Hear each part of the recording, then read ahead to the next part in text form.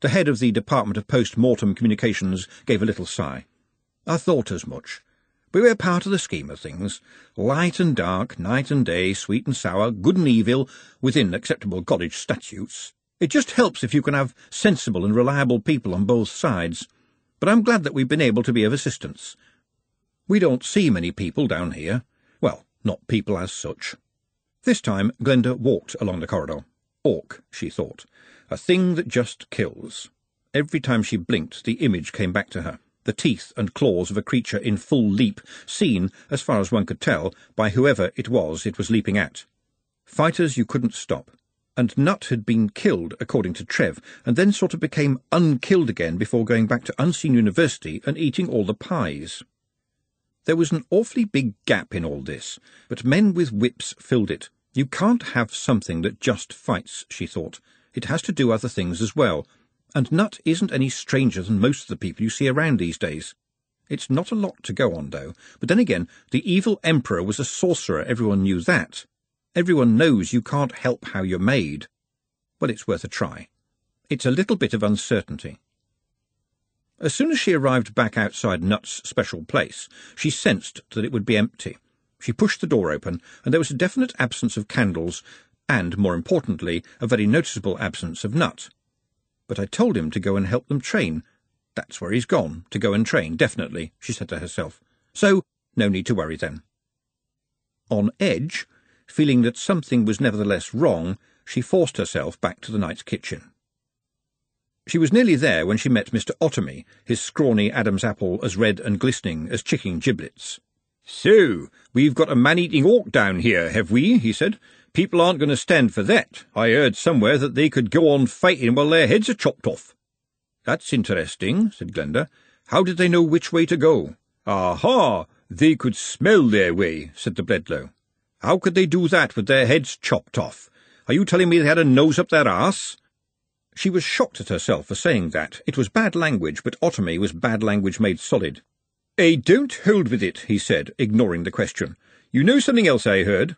They were kind of made. When the evil Emperor wanted fighters, he got some of the egos to turn goblins into orcs. They're not really proper people at all.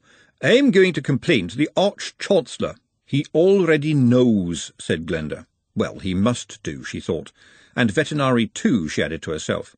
"You're not going to make trouble for Mr. Nutt, are you?" she said. "Because if you are Mr. Otomy," she leaned forward, "you will never be seen again." "You shouldn't threaten me like that," he said. "You're right, I shouldn't," said Glenda. "I should have said that you will never be seen again, you egregious, slimy little twerp. Go and tell the Arch-Chancellor if you like, and see how much good that does you." "They ate people alive," said Otomy. "So did trolls," said Glenda.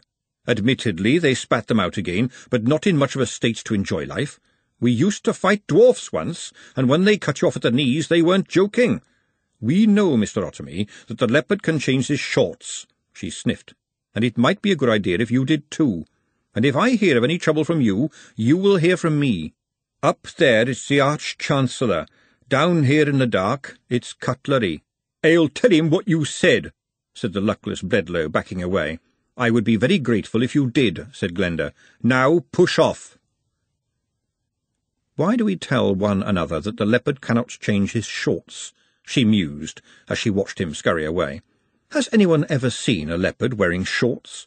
And how would they be able to put them on if they had them? But we go on saying it as if it was some kind of holy truth, when it just means that we've run out of an argument." There was something she had to do. Now what was it? Oh, yes. She went over once again to the cauldron on which she had chalked "Do Not Touch" and lifted up the lid. The beady eyes stared up at her from the watery depths, and she went away and got a few scraps of fish, which she dropped towards the waiting claws. "Well, I know what to do with you, at least," she said. A fully working kitchen holds a great many things, not least of which is a huge collection of ways of committing horrible murder, plus multiple ways of getting rid of the evidence. This wasn't the first time the thought had crossed her mind. She was quite glad about it. For now, she selected a really thick pair of gloves from a drawer, put her old coat on again, reached into the cauldron and picked up the crab. It snapped at her. She knew it would. Never, ever expect gratitude from those you help. "Tide's turning," she told the crustacean, "so we're going to take a little walk. She dropped it into her shopping bag and headed across the university lawns. A couple of graduate wizards were working in the university boatyard nearby. One looked at her and said, "Are you supposed to be walking on the university lawns, madam?" "No, it is absolutely forbidden to kitchen staff," said Glenda. The students looked at one another. "Oh, right," said one of them. And that was it. As easy as that. It was only a metaphorical hammer. It only hit you if you allowed it to be there. She pulled the crab out of her bag, and it waved its claws irritably. "See that over there," she said, waving her own spare hand. "That's Hen and Chicken's field." It's doubtful whether the crab's beady eyes could focus on the grassy waste across the river, but at least she pointed it in the right direction. "People think it's because there was chickens kept there," she went on conversationally, while the two wizards looked at one another. "As a matter of fact, that's not so. It used to be where people were hanged, and so, when they walked out from the old jail that used to be over there, the priest in front of the procession with his billowing robes seemed to lead the line of doomed men and jailers like a hen leading its chicks. That sort of thing is what we call a droll sense of humour in these parts, and I haven't got the faintest idea why I'm talking to you. I've done my best. You now know more than any other crab." She walked down to the very edge of what passed for water as the river flowed through the city, and dropped the crab into it. "Stay clear of crab pots and don't come back." She turned round and realised the wizards had been watching her. "Well," she snapped, "is there any law about talking to crabs around here?" She then gave them a little smile as she walked past. Back in the long corridors she wandered, feeling a little light-headed towards the vats. Some of its denizens eyed her nervously as she passed through, but there was no sign of Nut. Not that she was looking for him at all. As she walked on towards the knight's kitchen, Trev and Juliet appeared. Glenda couldn't help but notice that Juliet had a somewhat bright-eyed and ruffled look. That is, she couldn't help but notice because she made a point of noticing every time. Semi-parental responsibility was a terrible thing. "What are you still doing here?" she said. They looked at her, and there was more in their expressions than mere embarrassment. "I come back to say goodbye to the girls, and I had to wait for Trev because of the training." Glenda sat down. "Make me a cup of tea, will you?" And because old habits died hard, she added, "Boil water in the kettle, 2 spoons of tea in the pot. Pour water from kettle into pot when it boils. Do not put tea in kettle." She turned to Trev. "Where's Mr. Nut?" she said, nonchalance booming in her voice. Trev looked down at his feet. "I dunno, Glenda," he said. "I've been—" "Busy," Glenda completed. "But no hanky-panky," said Juliet quickly. Glenda realised that right now she would not have minded if there had been hanky-panky, or even spanky. There were things that were important and things that weren't, and times when you knew the difference. "So, how did Mr. Nut get on, then?" Trev and Juliet looked at one another. We don't know. He wasn't there," said Trev. "We kind of thought he might be with you," said Juliet, handing her a cup of what you get when you ask for a cup of tea from someone who tends to confuse the recipe, even at the best of times. "He wasn't in the Great Hall," said Glenda. "No, he wasn't there. Wait 1 moment." Trev ran down the steps, and after a few seconds they heard his footsteps coming back. "His toolbox is gone," said Trev. "I mean, it wasn't much. He made it out of bits he found in the cellars, but as far as I know, it's all he owned." "I knew it," thought Glenda. "Of course I knew it." "Where could he be? He's got nowhere else to go but here," she said. "Well, there is that place up in Uberwald he talks about quite a lot," said Trev. "That's getting on for about 1,000 miles away," said Glenda. "Well, I suppose he thinks he might as well be there as here," said Juliet innocently. "I mean, Orc, I'd want to run away from a name like that if it was me." "Look, I'm sure he's just wandered off somewhere in the building," Glenda said, believing absolutely that he hadn't. "But if I believe he's going to be around the next corner, or has just nipped off to powder his nose, or has just wandered away for half an hour, which of course is his right, perhaps he needs to go and buy a pair of socks. If I keep believing he'll turn up any minute, he might, even though I know he won't." She put down the cup. "Half an hour," she said. "Juliet, you go and check around the Great Hall. Trev, you go down the tunnels that way. I'll go down the tunnels this way. If you find anyone you can trust, ask 'em." A little more than half an hour later, Glenda was the last to turn up back in the knight's kitchen. She very nearly half expected that he would be there, and knew that he wouldn't. "Would he know about getting on a coach?" she said. "I doubt he's ever seen one," said Trev. "You know what I would do if I was him? I'd just run. It was like when Dad died. I spent all night walking round the city. I wasn't bothered where I went, just went. Wanted to run away from being me." "How fast can an orc run?" said Glenda. "Much faster than a man, I bet," said Trev. "And for a long time, too." "Listen," this was Juliet. "Can't you hear it?" "Hear what?" said Glenda. "Nothing," said Juliet. "Well?" "What happened to Orc?" "I think we'll find them where we find him," said Trev. "Well, he can't run all the way back to Uberwald," said Glenda. "You couldn't." At last Glenda said it. "I think we should go after him." "I'll come," said Trev. "Then I'm going to come too," insisted Juliet. "Besides, I've still got the money and you're going to need it." "Your money's in the bank," said Glenda, "and the bank is shut. But I think I've got a few dollars in my purse." "Then, excuse me," said Trev. "I won't be a moment. I think there's something we ought to take." The driver of the horse bus to Stow Lat looked down and said, $2.50 each. "But you only go to Stow Lat," said Glenda. "Yes," said the man calmly. "That's why it says Stow Lat on the front."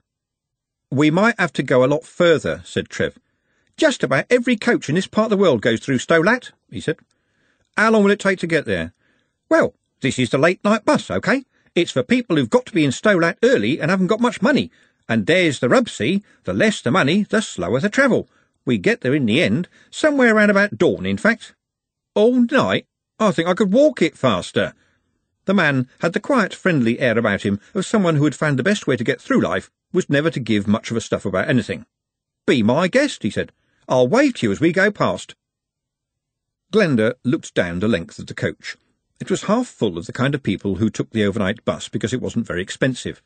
The kind of people, in fact, who had brought their own dinner in a paper bag, and probably not a new paper bag at that. The three of them huddled. "It's the only one we can afford," said Trev. "I don't think we can even afford travel for one on the mail coaches." "Can't we try and bargain with him?" said Glenda. "Good idea," said Trev. He walked back to the coach. "Hello again," said the driver. "When are you going to leave?" said Trev. "In about 5 minutes." "So everyone who's going to be riding is on the coach?" Glenda glanced past the driver. The passenger behind him was very meticulously peeling a hard-boiled egg. "Could be," said the driver. "Then why not leave right now?" said Trev, "and go faster. It's very important." "Late night," said the driver. "That's what I said." "Supposing I was to threaten you with this lead pipe, would you go any faster?" said Trev. "Trevor likely," said Glenda. "You can't go around threatening people with lead pipes." The driver looked down at Trev and said, "Can you run that past me again?" "I told you I had this length of lead pipe," said Trev, banging it gently against the bus's door. "Sorry, but we really need to get to Stow Lat." "Oh, right, yeah," said the driver. "I see your lead pipe," and he reached down to the other side of his seat, "and I will raise you this battle-axe, and would remind you that if I were to cut you in half, the law would be on my side. No offence meant. You must think I'm some kind of fool, but you're all hopping about like nits on a griddle, so what's this all about then?" "We've got to catch up with our friend. He could be in danger," said Trev. "And it's very romantic," said Juliet. The driver looked at her. "If you help us catch up with him, I'll give you a big kiss," she said. "There," said the driver to Trev. "Why didn't you think of that?" "All right, I'll give you a kiss as well," said Trev. "No, thanks, sir," said the driver, clearly enjoying himself. "In your case, I think I'll go for the lead pipe, although please don't try anything, because it's a devil's own job to get the bloodstains off the seats. Nothing seems to shift them." "OK, I'll try to hit you with the lead pipe," said Trev. "We're desperate." "And we'll give you some money," said Juliet. "Sorry?" said the driver. "Do I get the kiss, the money, and the lead pipe? I mean, I'd rather forego the lead pipe for another kiss." "2 kisses, a whole $3, and no lead pipe," said Juliet. "Or just a lead pipe, and I'll take my chances," said Trev. Glenda, who had been watching them with a fascinated horror, said, "And I'll give you a kiss as well, if you like." She couldn't help noticing that this didn't move the stakes either way. "But what about my passengers?" said the driver. All 4 of them looked into the back of the bus and realised that they were the subject of at least a dozen fascinated stares. "Go for the kiss," said a woman, holding a large laundry basket in front of her. "And the money," said one of the men. "I don't give a stuff if she kisses him or hits him on the head with the lead pipe, so long as they drop us off first," said an old man towards the back of the bus. "Do any of us get kissed as well?" said one half of a couple of giggling boys. "If you like," said Glenda viciously. They slumped back into their seats. Juliet grabbed the driver's face, and there was, for what seemed slightly too long, by the internal clocks of both Glenda and Trev, the sound of a tennis ball being sucked through the strings of a tennis racket. Juliet stepped back. The driver was smiling, in a slightly stunned and cross-eyed way. "Well, that was pretty much of a lead pipe." "Perhaps I'd better drive," said Trev. The driver smiled at him. "I'll drive, thank you very much, and don't kid yourself, mister. I know a dicey one when I see one, and you don't come close. My old mum will be more likely to hit me with a lead pipe than you. Throw it away, why don't you? Or someone will give you a centre parting you won't forget in a hurry." He winked at Juliet. "What with one thing or another, it's a good idea to give the horses a bit of a run every now and again. All aboard for Stow-Lat." The horse buses did not usually travel very fast, and the driver's definition of a run was only marginally faster than what most people would call a walk. But he managed to get them up to something that at least meant they did not have the time to get bored by a passing tree. The bus was for people, as the driver had pointed out, who couldn't afford speed but could afford time. In its construction, therefore, no expense had been attempted. It was really no more than a cart with double seats all the way along it from the driver's slightly elevated bench. Tarpaulins on either side kept out the worst of the weather, but fortunately still let in enough of the wind to mitigate the smell of the upholstery, which had experienced humanity in all its manifold moods and urgencies. Glenda got the impression that some of the travellers were regulars. An elderly woman was sitting quietly knitting.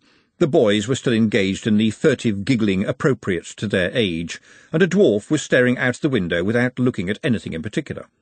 No one really bothered about talking to anybody, except a man right at the back, who was having a continuous conversation with himself. "This isn't fast enough," Glenda shouted after 10 minutes of bouncing over the potholes. "I could run faster than this." "I don't think he's going to get that far," said Trev. The sun was going down, and the shadows were already drawing across the cabbage fields, but there was a figure on the road ahead, struggling. Trev jumped off. "Orc? Orc?" "It's those wretched things," said Glenda, running up behind him. "Give me that lead pipe." Nut was half-crouched in the dust on the road. The sisters of perpetual velocity were half-flying and half-flapping around him while he tried to protect his face with his hands. The passengers of the bus were quite unnoticed until the lead pipe arrived, followed very shortly by Glenda. It didn't have the effect she'd hoped. The sisters were indeed like birds. She couldn't so much hit them as bat them through the air. "Orc? Orc?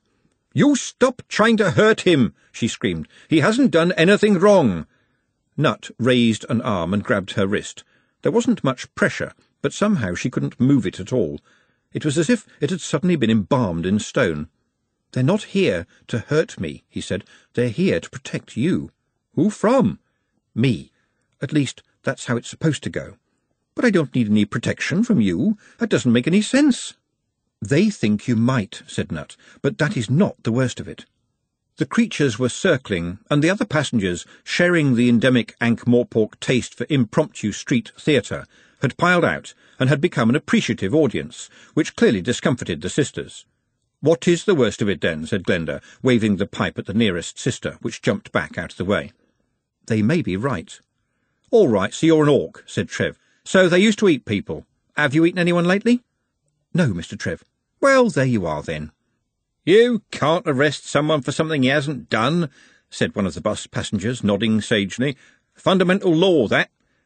"What's an orc?" said the lady next to him. "Oh, back in the olden days, up in Uberwald or somewhere, they used to tear people to bits and eat them." "That's foreigners for you," said the woman. "But they're all dead now," said the man. "That's nice," said the woman. "Would anyone like some tea? I've got a flask."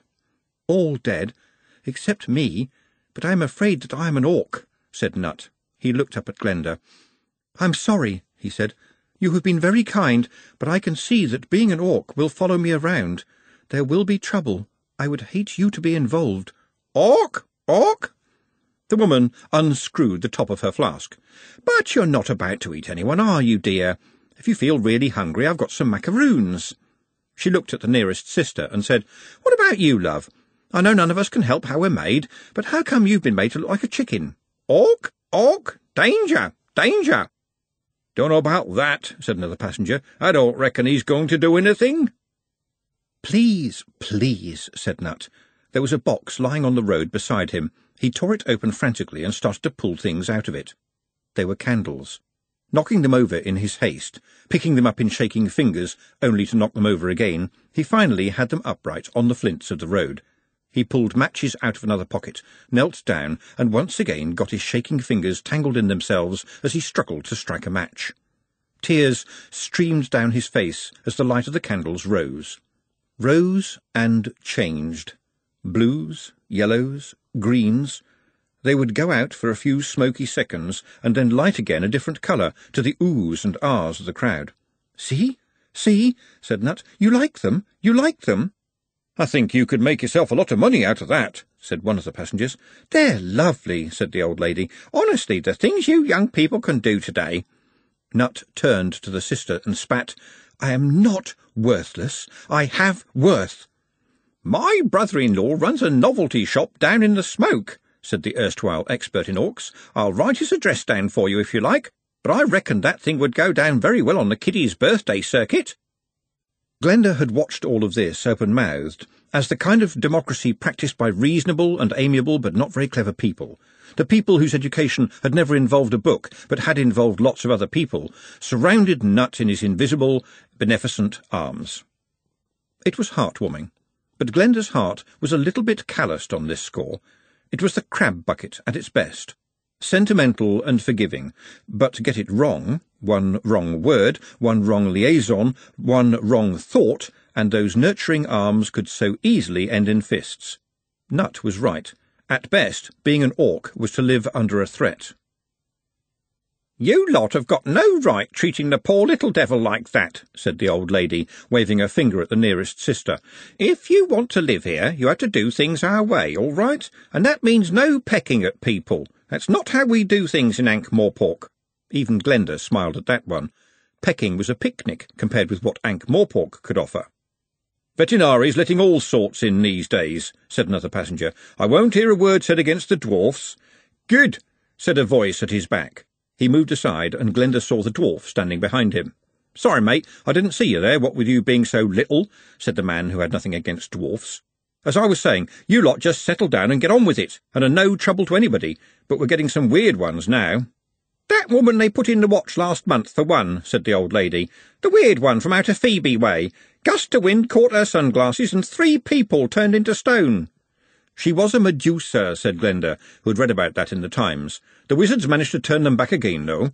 "Well, what I'm saying is," started the man who had nothing against dwarfs, "we don't mind anyone, so long as they mind their own business and don't do any funny stuff." This was the rhythm of the world to Glenda. She'd heard it so many times, but the feeling of the crowd was now very much against the sisters.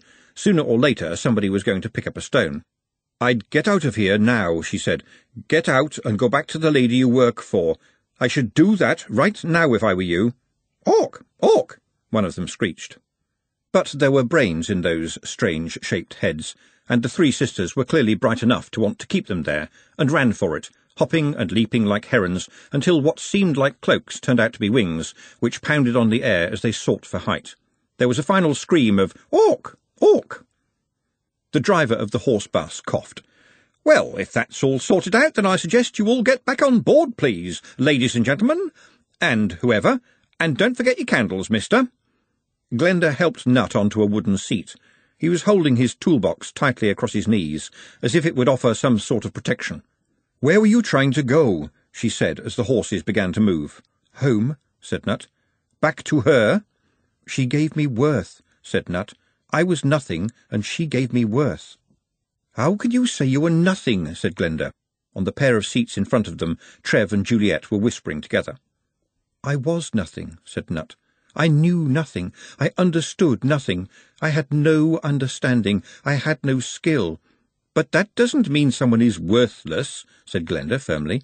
"It does," said Nut, "but it does not mean they are bad. I was worthless.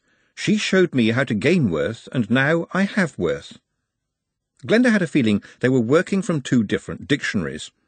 "What does worth mean, Mr. Nut?"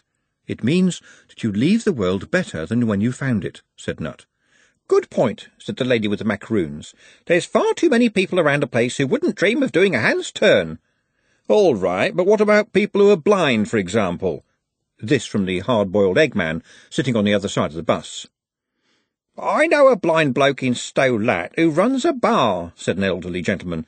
"Knows where everything is, and when you put your money on the counter, he knows if it's the right change just by listening. He does all right. It's amazing. He can pick out a dud sixpence halfway across a noisy bar." "I don't think there are absolutes," said Nutt. "I think what Ladyship meant was that you do the best you can with what you have." "Sounds like a sensible lady," said the man who had nothing against dwarfs. "She's a vampire," said Glenda maliciously. "Nothing against vampires, just so long as they keep themselves to themselves," said the macaroon lady, who was now engaged in licking something revoltingly pink. "We've got one working down at the kosher butcher's on our street, and she's as nice as you like." "I don't think it's about what you end up with," said the dwarf. "It's about what you end up with compared with what you started with." Glenda leaned back with a smile as attempts at philosophy bounced their way from seat to seat. She wasn't at all certain about the whole thing, but Nutt was sitting there looking far less bedraggled, and the rest of them were treating him as one of themselves. There were dim lights ahead in the darkness. Glenda slipped from her seat and went up ahead to the driver. "Are we nearly there yet?" "Another 5 minutes," said the driver. "Sorry about all that silly business with the lead pipe," she said.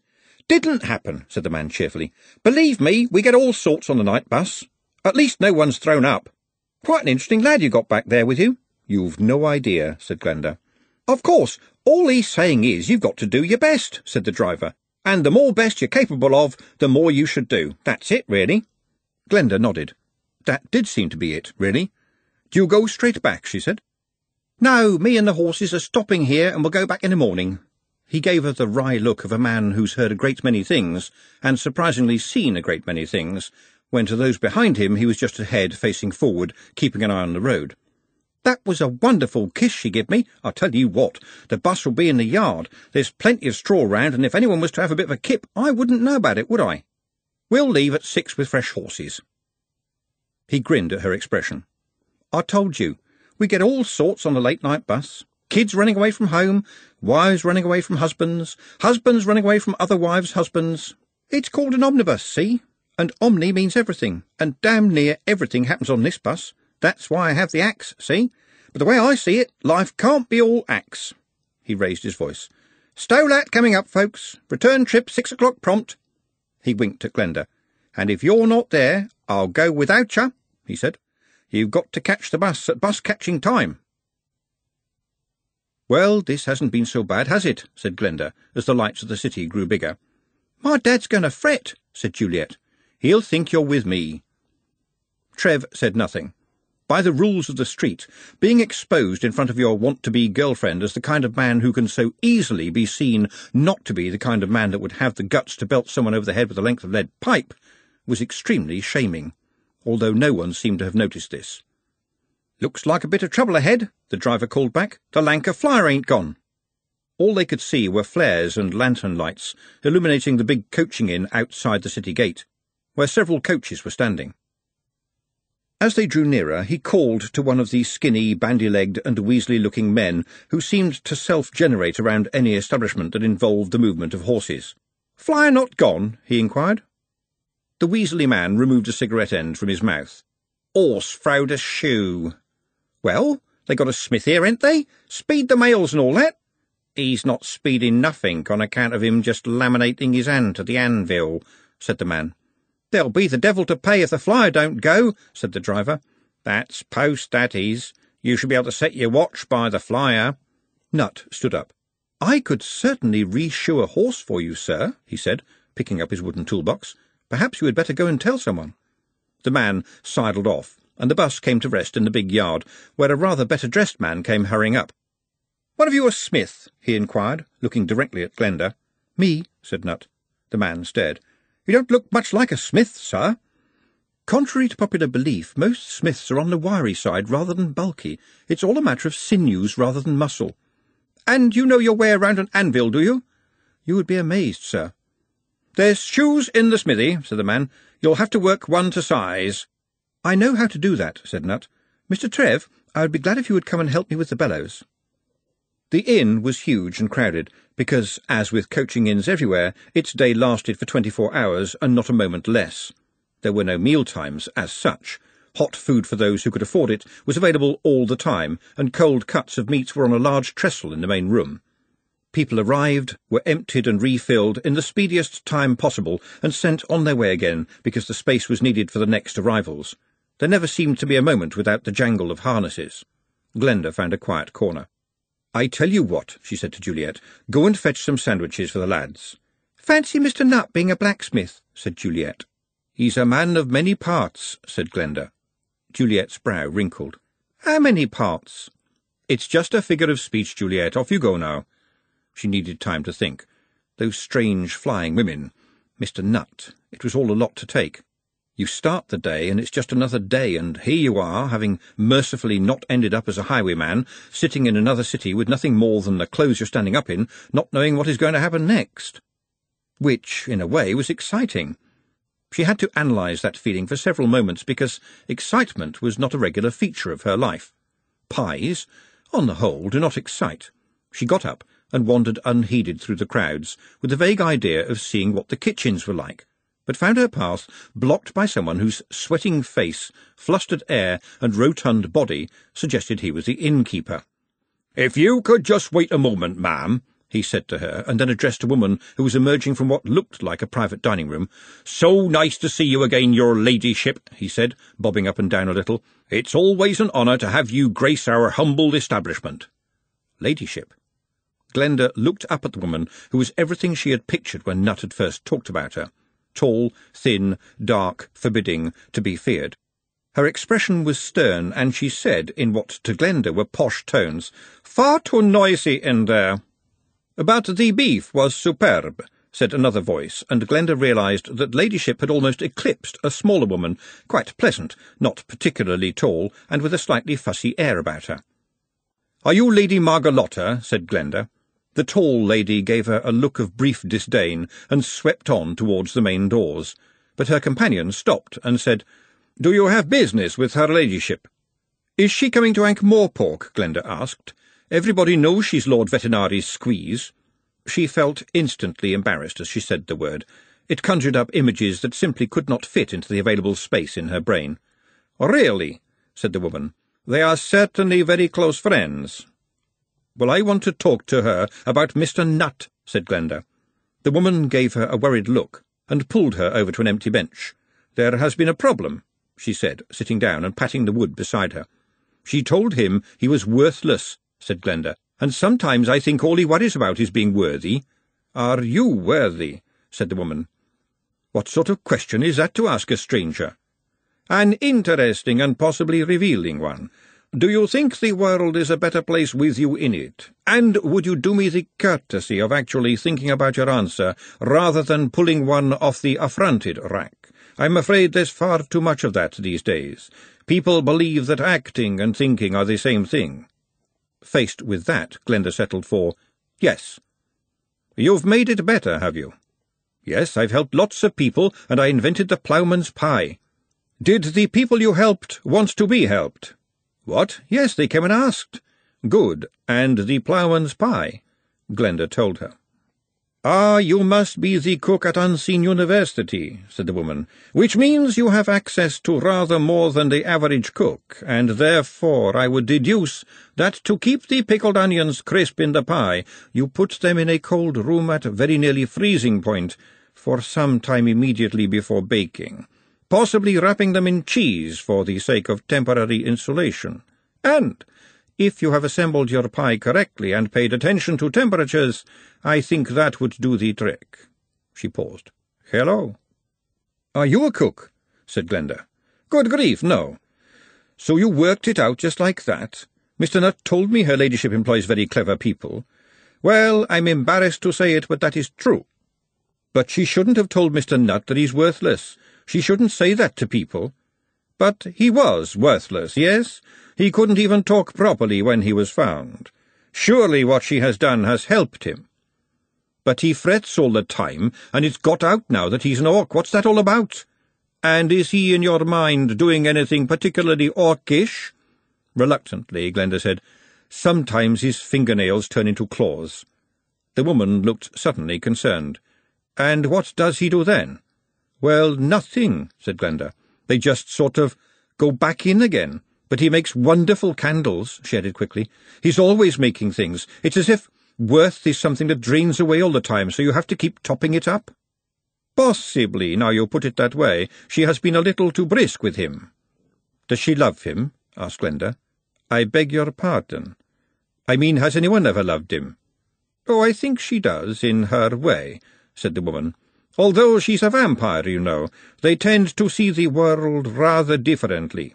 "Well, if I met her, I'd give her a piece of my mind," said Glenda, muddling him about. "Setting those wretched flying ladies on him, I wouldn't let her do that sort of thing." "She's immensely strong, I'm led to believe," said the woman. "That doesn't give her the right," said Glenda. "And shall I tell you something? Mr. Nutt is right here. Oh, yes, out in the yard, shoeing one of the horses for the Lanka Flyer. He really is amazing." "It sounds like it," said the woman with a faint little smile. "You certainly seem to be a vehement supporter." Glenda hesitated. "Is that something to do with foxes?" she said. "It means with great passion," said the woman. "Do you have a great passion for Mr. Nutt, Miss Sugarbean? And remember, please, I do like people to do me the honour of thinking before they speak." "Well, I like him a lot," said Glenda hotly. "That is charming," said the woman. "It does occur to me that Mr. Nutt might have achieved more worth than I had previously thought." "So you tell her ladyship what I said," said Glenda, feeling her neck on fire with blushes. "Mr. Nutt has got friends." "Indeed I will," said the woman, standing up. "And now, if you'll excuse me, I'm sure our coach is about to depart. I must fly." "Remember to tell her what I said," Glenda shouted after her. She saw the woman turn to smile at her, and then she was lost as a party arriving from a new coach hurried in from the cold night air. Glenda, who had stood up at the same time as the woman, sat down heavily. Who on earth did that woman think she was? Her ladyship's librarian, probably. Nutt had mentioned her several times. Altogether too many ideas above her station for Glenda's liking. She hadn't even had the decency to give Glenda her name. The faint, distant hunting horns of sheer terror began to sound in the back of her mind. Had the woman asked Glenda her name? No. But she'd certainly known it. And how would she know about the cook at Unseen University? And she'd been so quick, she'd worked out the ploughman's pie with a snap of her fingers. That little part of her that had first been liberated by the sherry chimed in with, "The trouble with you is that you make assumptions. You see something and you think you know what you've seen. She certainly didn't sound like a librarian, did she?" Very slowly Glenda raised her right hand into a fist and lowered it into her mouth and bit down very hard in an attempt to somehow retrieve the last 15 minutes from the records of the universe and replace them with something far less embarrassing, like her knickers falling down. Even here, late into the night, the forge was the heart of attention. Coaches were arriving and leaving constantly. The inn did not run according to the sun, it ran according to the timetable, and aimless people waiting for their connections gravitated to the forge as a free show and a place of comfort in the chilly night air. Nutt was shoeing a horse. Trev had seen horses being shod before, but never like this. The animal stood as if transfixed, trembling very slightly. When Nutt wanted it to move, he clicked his tongue. When he wanted its leg raised, another click caused this to happen. Trev felt that he wasn't watching a man shoeing a horse, but a master demonstrating his skills to a world of amateurs.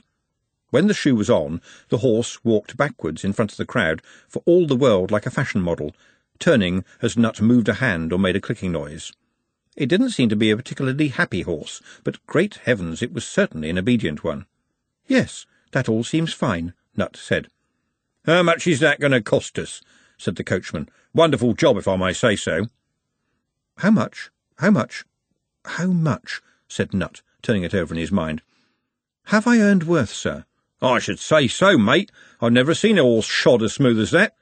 "Then worth will do," said Nutt, "and a ride for myself and my 3 friends back to Ankh-Morpork." "And $5, said Trev, coming away from his lounging spot near the wall with the speed of money. The coachman sniffed. "A bit steep," he said. "What?" said Trev. "For a late-night job? To better than Burley and Strong in the arm specification? Not a bad deal, I think." A murmur from the other watchers backed Trev up. "I never seen anyone do anything like that," said Juliet. "He'd have had that horse dancing if you'd asked him." The coachman winked at Trev. "All right, lad, what can I say?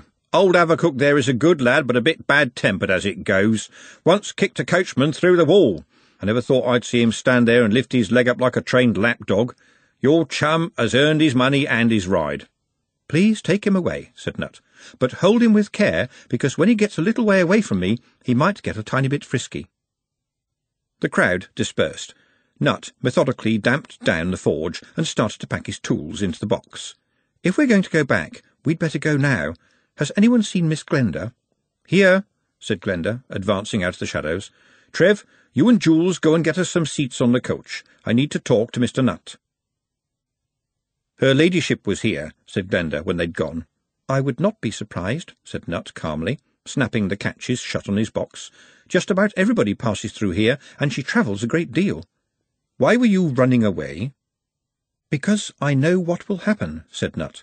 "I am an orc. It's as simple as that." "But the people on the bus were on your side," said Glenda. Nut flexed his hands, and the claws slid out just for a moment. "And tomorrow," he said, "and if something goes wrong, everybody knows orcs will tear your arms off. Everybody knows orcs will tear your head off. Everybody knows these things. That is not good." "Well then, why are you coming back?" Glenda demanded. "Because you are kind and came after me. How could I refuse? But it does not change the things that everybody knows." "But every time you make a candle, and every time you shoe a horse, you change the things that everybody knows," said Glenda. "You know that orcs were—" She hesitated. "Sort of made." "Oh, yes, it was in the book." She nearly exploded. "Well, then, why didn't you tell me?" "Is it important? We are what we are now." "But you don't have to be," Glenda yelled. "Everybody knows trolls eat people and spit them out. Everybody knows dwarfs cut your legs off. But at the same time, everybody knows that what everybody knows is wrong. And orcs didn't decide to be like they are. People will understand that." "It will be a dreadful burden." "I'll help." Glenda was shocked at the speed of her response, and then mumbled, "I'll help." The coals in the forge crackled as they settled down. Fires in a busy forge seldom die out completely. After a while, Glenda said, "You wrote that poem for Trev, didn't you?" "Yes, Miss Glenda. I hope she liked it." Glenda thought she'd better raise this carefully. "I think I ought to tell you that she didn't understand a lot of the words exactly. I sort of had to translate it for her." It hadn't been too difficult, she reckoned. Most love poems were pretty much the same under the curly writing. "Did you like it?" said Nut. "It was a wonderful poem," said Glenda. "I wrote it for you," said Nut. He was looking at her with an expression that stirred together fear and defiance in equal measure. The cooling embers brightened up at this. After all, a forge has a soul. As if they had been waiting there, the responses lined themselves up in front of Glenda's tongue. Whatever you do next is going to be very important, she told herself. Really, extremely very important. Don't start wondering about what Mary the bloody housemaid would do in one of those cheap novels you read, because Mary was made up by someone with a name suspiciously like an anagram for people like you. She is not real, and you are. "We had better get on the coach," said Nut, picking up his box. Glenda gave up on the thinking and burst into tears. It has to be said that they were not the gentle tears they would have been from Mary the housemaid, but the really big, long-drawn-out, blobby ones you get from someone who very rarely cries. They were gummy, with a hint of snot in there as well. But they were real. Mary the housemaid would just not have been able to match them. So, of course, it will be just like Trev likely to turn up out of the shadows and say, "They're calling the coach now. Are you two all right?" Nut looked at Glenda. Tears aren't readily retractable, but she managed to balance a smile on them. "I believe this to be the case," said Nut. Travelling on a fast coach, on even a mild autumn night, those passengers on the roof experience the temperature that can freeze doorknobs. There are leather covers and rugs of various age, thickness and smell. Survival is only possible by wrapping yourself in the biggest cocoon you can achieve, preferably with somebody else next to you. 2 people can heat up faster than 1. In theory, all of this could lead to hanky-panky, but the seats of the coach and the rockiness of the road mean that such things are not uppermost in the traveller's mind, which dreams longingly of cushions. Furthermore, there was a fine rain now. Juliet craned her head to look at the seats behind, but they were just the mounds of damp rugs that were the coach company's answer to the cold night's air. "You don't think they're sweet on each other, do you?" she said. Trev, who was himself cocooned in rugs, only managed to grunt, but then went on, "I think he admires her. He always seems a bit tongue-tied when he's near her, that's all I know." This had to be a romance, Glenda thought. It wasn't like the ones peddled every week by Eradney Combe-Butworthy. It felt more real and very, very strange. "Did you know that all of the orcs were hunted down after the war? All of them, children too," Nut said. "And people don't say things like that in a romantic situation," thought Glenda. "But it still is," she added. "But they were forced," she replied. "They had children, okay?" Should I tell him about the magic mirror, she wondered. Would it make things better or worse? "They were very bad times," said Nut. "Well, look at it like this," said Glenda. "Most of the people who talk about orcs now don't know what they're on about, but the only orc they are ever going to see is you. You making beautiful candles. You training the football team. That will mean a lot. You'll show them that orcs don't go around pulling people's heads off. That'll be something to be proud of."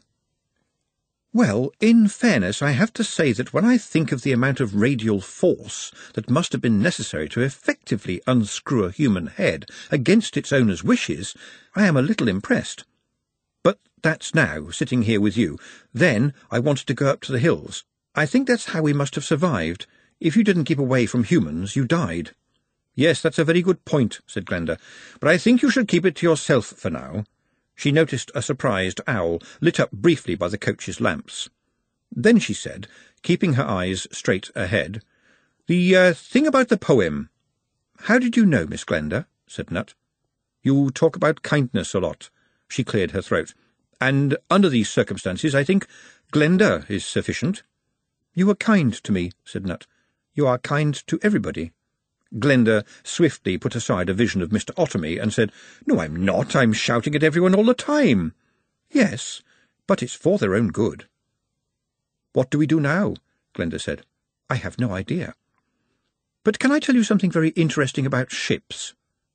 It wasn't exactly what Glenda had expected, but somehow it was 100% Nut. "Please, tell me the interesting thing about ships," she said. "The interesting thing about ships is that the captains of ships have to be very careful when two ships are close together at sea, particularly in calm conditions. They tend to collide." "Because of the wind blowing and that?" said Glenda, thinking, "In theory this is a romantic novel situation, and I'm about to learn about ships. Eradney Combe-Butworthy never puts a ship in her books. They probably don't have enough reticules." "No," said Nut. "In fact, to put it simply, each ship shields the other ship from lateral waves on one side, so by small increments outside forces bring them together without their realizing it." "Oh, it's a metaphor," said Glenda, relieved. "You think we're being pushed together." "It's something like that," said Nut. They rocked as the coach hit a particularly nasty pothole. "So if we don't do anything, we'll just get closer and closer."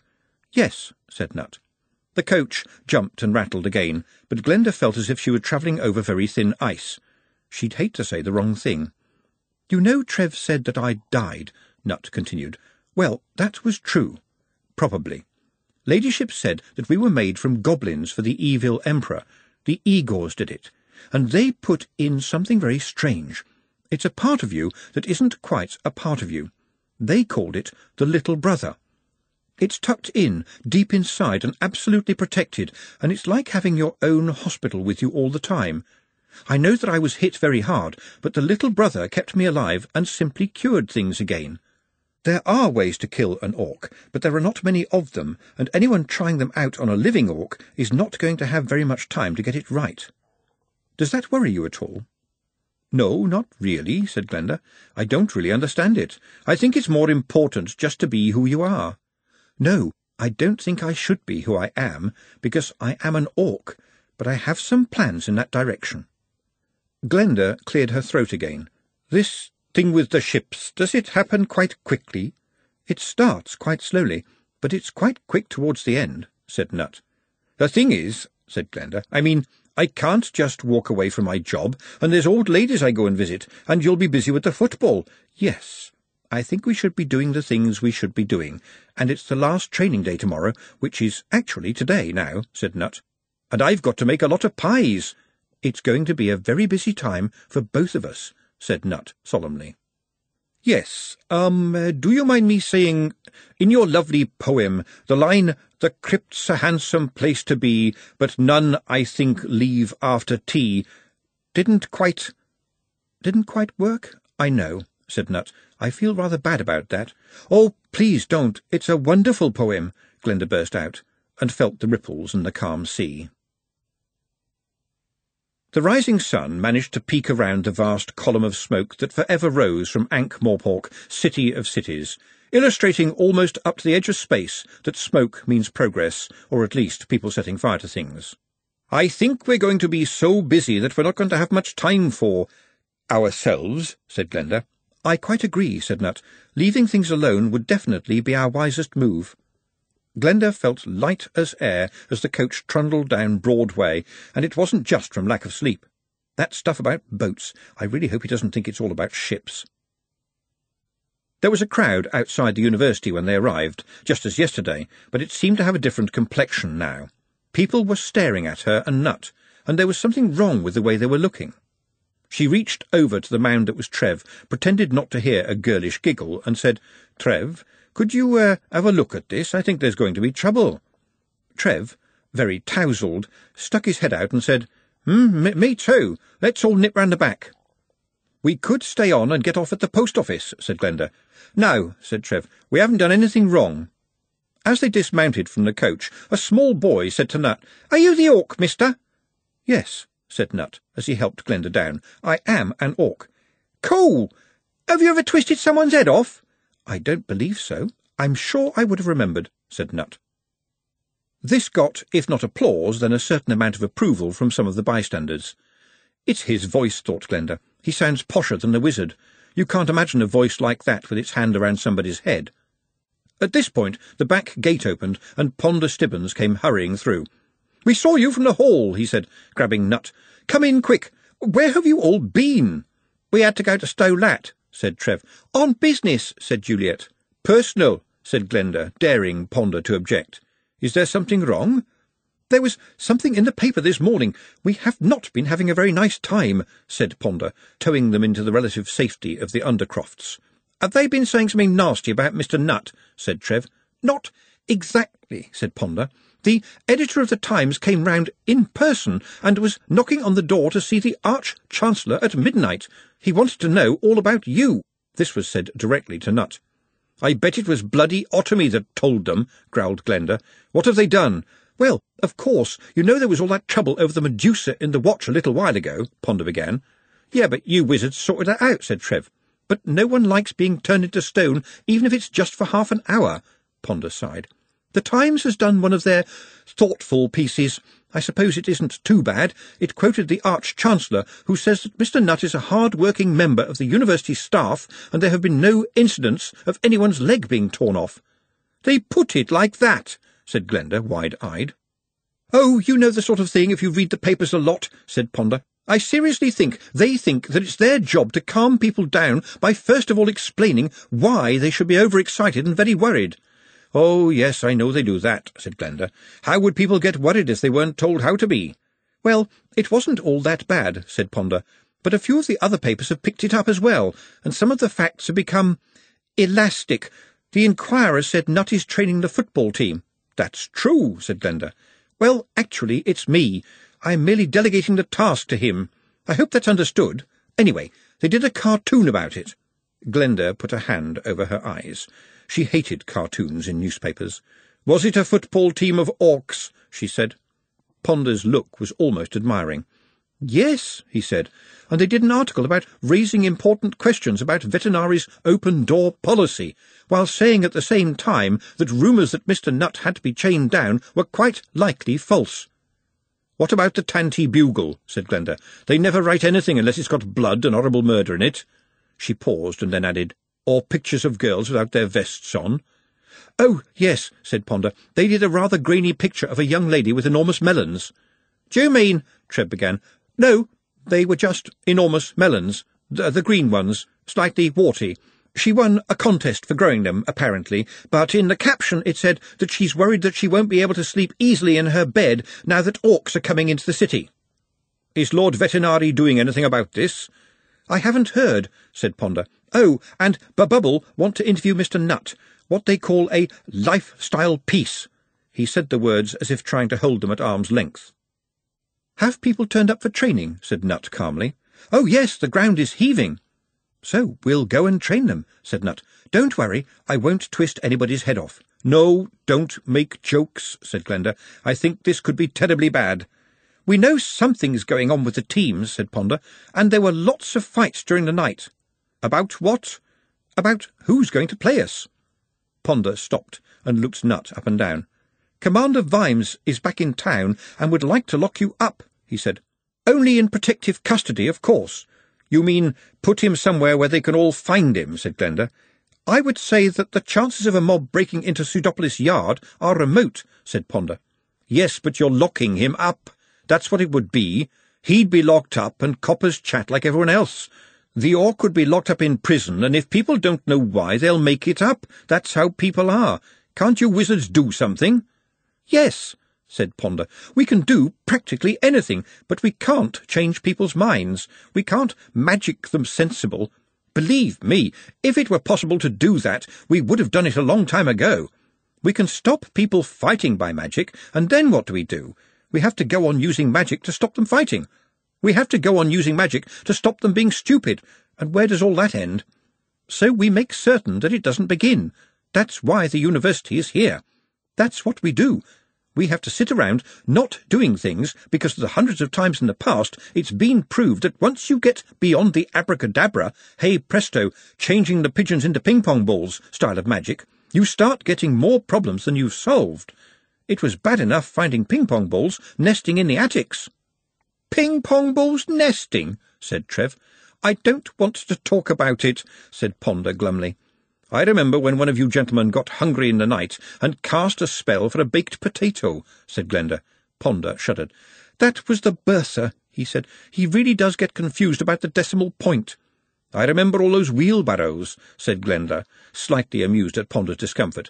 Days and days it took to get them all out. I heard we were feeding every beggar in the city and every pig farm out as far as Stolat for weeks. Ponder nearly gave a harumph. Well, yes, there's an example of why we have to be careful. But there's still going to be a match tomorrow, and I would like to conclude my training programme, said Nutt. Ah, there's another problem. You know Lord Vetinari is allowing the hippo to be used for the game. Well, some of the teams are doing their training there now. You know, a bit of a kickabout and so on. It's all about who will be playing unseen Academicals. But that's the other side of the city, said Glenda. Commander Vimes has said the watch will provide an escort, said Ponder. Just for protection, you know. Whose? Said Glenda. You can see what's going on here. People will see Mr. Nutt as the problem. Oh, it's all fun and games until someone loses a head, said a voice behind Glenda. She recognised that voice, and it always sounded as if it was trying to put its hand up her jumper. Pepe, what the hell are you doing here? And how did you get in? Ponder demanded. The watch are all around this place. Pepe barely gave him a glance. And who are you, smart boy? I run this university. Then I should go away and run it, because you're not going to be any good around here. Is this person known to you, miss? Ponder demanded. Yes, he designs clothes.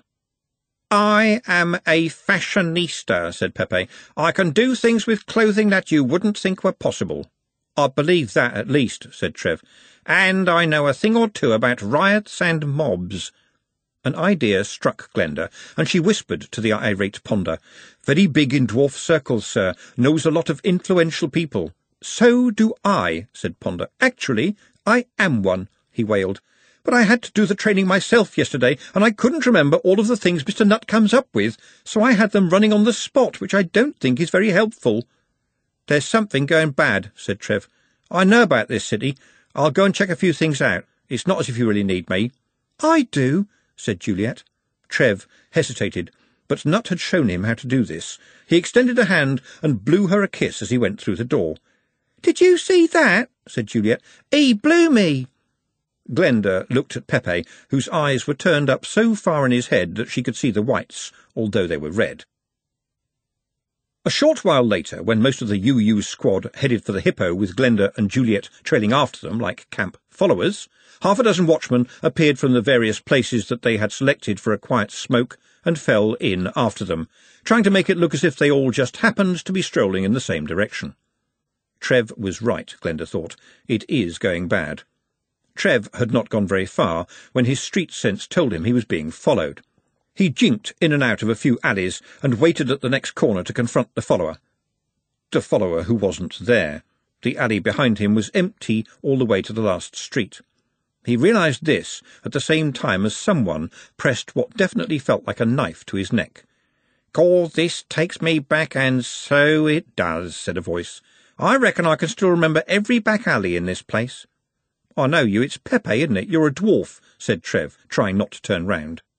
"Sort of a dwarf," said Pepe. "But I don't have no argument with you, do I?" said Trev. Something small and shiny appeared on the edge of Trev's vision. "Sample piece of moon silver," said Pepe's voice. "I could do more damage with a broken champagne bottle, and I have, believe you me. I wouldn't threaten a bloke like you with a knife. Not with that little girl doting on you like she is. She seems very happy with you, and I'd like to keep her happy." "Something's going down on the street," said Trev. "What, the whole street? Sounds like fun." "Something's gone wrong, hasn't it?" said Trev. Only now did Pepe enter his field of view. "Not really my problem at all," he said, "but there are some kinds of people I just don't like. I've seen too many of 'em, bullies and bastards. If you want to learn athletics very quickly, be born around here with a talent for design and maybe a few other little preferences. Lord Vetinari has got it all wrong. He thought he could take on the football, and it's not working. It's not like the Thieves' Guild, see? He had it easy with the Thieves' Guild.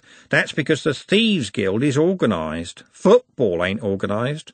Just because he's won over the captains don't mean that everyone's going to meekly get into line after them. There was fights all over the place last night. Your chums with their shiny new football and their shiny new jerseys are going to get creamed tomorrow. No, worse than creamed. Cheesed." "I thought you were just someone who made clothes," said Trev. "Just someone who made clothes? Just someone? I am not anyone. I am Pepe, and I don't make clothes. I create gorgeous works of art that just happen to require a body to show them off, as they should be seen. Tailors and dressmakers make clothes. I forge history. Have you heard about micromail?" "Gotcha, yep," said Trev. "Good," said Pepe. "Now, what have you heard about micromail?" "Well, it doesn't chafe. It's got one or two other little secrets too," said Pepe. "Anyway, I can't say I've got any time for wizards myself. Snooty lot. But it's not going to be a game out there tomorrow, it's going to be a war. Do you know a bloke called Andy? Andy Shank?" Trev's heart sank. "What's he got to do with it?" "I just heard the name, but I reckon I know the type. Lord Vetinari has done what he wanted. He's broken the football, but that's leaving a lot of sharp bits, if you get my meaning." "The watch will be there tomorrow," said Trev. What's this? A street face like you being glad that the watch is going to be anywhere? There'll be a lot of people watching." "Yeah, won't that be fun?" said Pepe. "And, you know, there's people in this city that would watch a beheading and hold their kiddies up for a better view. So I'll tell you what I'll do. I'm not going to give you an edge. The last thing you'll want to see tomorrow is an edge. I'll give you something that's much better than an edge. After all, you're Dave Likely's lad." "I'm not playing," said Trev. "I promised me old mum." "You promised your old mum," said Pepe. There wasn't even any attempt to hide the disdain. "And you think that makes any difference, do you? You've got a star in your hand, lad. You'll play all right, so I'll tell you what I'll do. You come along and see me round the back entrance of Shatter. Sorry about that. It sounds better in Dwarfish. And kick on the door around about midnight. You can bring a chum with you if you like, but you'd better bloody well come." "Why do I have to kick the door?" said Trev. "Because you'll have a bottle of best brandy in each hand. Don't thank me. I'm not doing it for you. I'm protecting my investment, and on the way that means protecting yours as well. Off you go, boy, you're late for training. And me, I'm a sodding genius." Trev noticed more watchmen around as he headed onwards. They could be absolute bastards if they felt like it, but Sam Vimes had no use for coppers that couldn't read the streets. The watch was jumpy. Carter used to live in his mum's cellar until she rented it out to a family of dwarfs, and now he lived in the attic, which baked in the summer and froze in the winter. Carter survived because the walls were insulated with copies of Bows and Ammo, Backstreet Pins, Stanley Howler's Stamp Monthly, Giggles, Girls and Garters, Golem Spotter Weekly, and Fretwork Today. These were only the top layer. In self-defence against the elements, he glued old copies over the larger cracks and holes in the roof. As far as Trev knew, Carter had never persevered beyond a week with any of the hobbies indicated by his rather embarrassing library, except possibly the one notoriously associated with the centrefolds of Giggles, Girls and Garters. Mrs. Carter opened the door to him and indicated the stairs with all the hearty welcome and hospitality that mothers extend to their sons' no-good street friends. "He's been ill," she announced, as if it were a matter of interest rather than concern. This turned out to be an understatement. One of Carter's eyes was a technicolor mess, and there was a livid scar on his face. It took some time for Trev to find this out, because Carter kept telling him to go away. But since the ramshackle door was held shut with a piece of string, the application of Trev's shoulder had seen to that, at least. Trev stared at the boy, who shrank back into his unspeakably dreadful bed as if he was expecting to be hit. He didn't like Carter. No one liked Carter. It was impossible. Even Mrs. Carter, who in theory at least should entertain some lukewarm affability to her son, didn't like Carter. He was fundamentally unlikable. It was a sad thing to have to say, but Carter, farting or otherwise, was a wonderful example of charisma. He could be fine for a day or two, and then some utterly stupid comment or off-key joke or entirely inappropriate action would break the spell. But Trev put up with him, seeing in him perhaps what Trev might have been had he not been, in fact, Trev. Maybe there was a bit of Carter the farter in every bloke at some time in his life, he had thought, but with Carter it wasn't just a bit, it was everything. "What happened?" Trev said. "Nothing."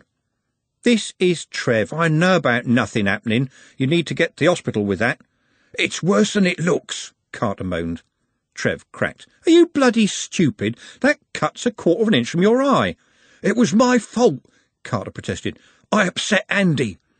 "Yeah, I can see where that'd have been your fault," Trev said. "Where were you last night?" said Carter. "You wouldn't believe me." "Well, it was a bloody war, that's what it was." "I found it necessary to spend a little time down the Lat. There was fighting, wasn't there?" "The clubs have signed up to this new football, and some people ain't happy." Trev said, "Andy?" and looked at the livid, oozing scar again. Yep, that looked like Andy being unhappy. It was hard to feel sorry for someone as basically unlikable as Carter, but just because he had been born with kick-me-up-the-arse tattooed onto his soul was no reason for doing it. Not to Carter. That was like pulling wings off flies. "Not just Andy," said Carter. "There's Tosher Atkinson and Jimmy the Spoon and Spanner." "Spanner?" said Trev. "And Mrs. Atkinson." "Mrs. Atkinson?" "And Willie Piltdown, Harry Capstick and the Brisket Boys." "Them? But we ate them. Andy hates them. They ate Andy. 1 foot on their turf and you get sent home in a sack." "Well, you know what they say," said Carter. "My enemy's enemy is my enemy." "I think you got that wrong," said Trev, "but I know what you mean." Trev stared at nothing, utterly aghast. The subjects of that litany of names were faces, hugely influential in the world of the teams, and, more importantly, among the supporters. They owned the shove.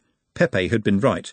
Vetinari thought the captains were in charge, and the captains were not in charge. The shove was in charge, and the faces ran the shove. One other reason that you could call them faces was that crude drawings of them appeared on watch posters, with hopeful messages asking people to let the watch know if said person had been seen around and about. "There's going to be a team put together for tomorrow, and they'll try to get as many of them in as possible," Carter volunteered. "Yeah, I heard." "They're going to show Veterinari what they think of his new football." "I didn't hear the name of the Stollops there," Trev said. "I hear their dad's got them doing choir practice every night," said Carter. "The captains did sign up," said Trev, "so it'll look bad for them. But how much do you think Andy and his little chums care about that?" He leaned forward. "Veterinari's got the watch, though, hasn't he? And you know about the watch. OK, so there's some decent bastards among 'em when you get 'em by themselves, but if it all goes Wahoonie-shaped, they've got big, big sticks and big, big trolls, and they've not got to bother too much about who they hit, because they're the watch, which means it's all legal. And if you get 'em really pissed off, they'll add a charge of damaging their truncheons with your face. And talking of faces, exactly how come you're a quarter-inch away from being a candidate for a white stick?" "I told Andy I didn't think it was a good idea," said Carter. Trev couldn't hide his surprise. Even that much bravery was alien to Carter. "Well, as it happens, it might be a blessing in disguise. You just stay here in bed and you won't end up stuck between the old Sam and Andy." He stopped because of a rustling noise. Since Carter glued pages of his used magazines to the walls with flour and water paste, the attic was home to some quite well-fed mice, and for some reason one of them had just gnawed its way to freedom via the chest of last year's Miss April, thus giving her a third nipple, which was, in fact, staring at Trev and wobbling. It was a sight to put anyone off their tea. "What are you going to do?" said Carter. "Anything I can," said Trev. "You know Andy's out to get you and that weird bloke." "I'm not afraid of Andy," said Trev. As a statement, this was entirely true. He was not frightened of Andy. He was mortally terrified to his boots and back again, with a visceral fear that dripped off his ribs like melting snow. "Everyone's afraid of Andy, Trev, if they're smart," said Carter. "Hey, Fartmeister, I'm Trevor Likely." "I think you're going to need a lot more than that,"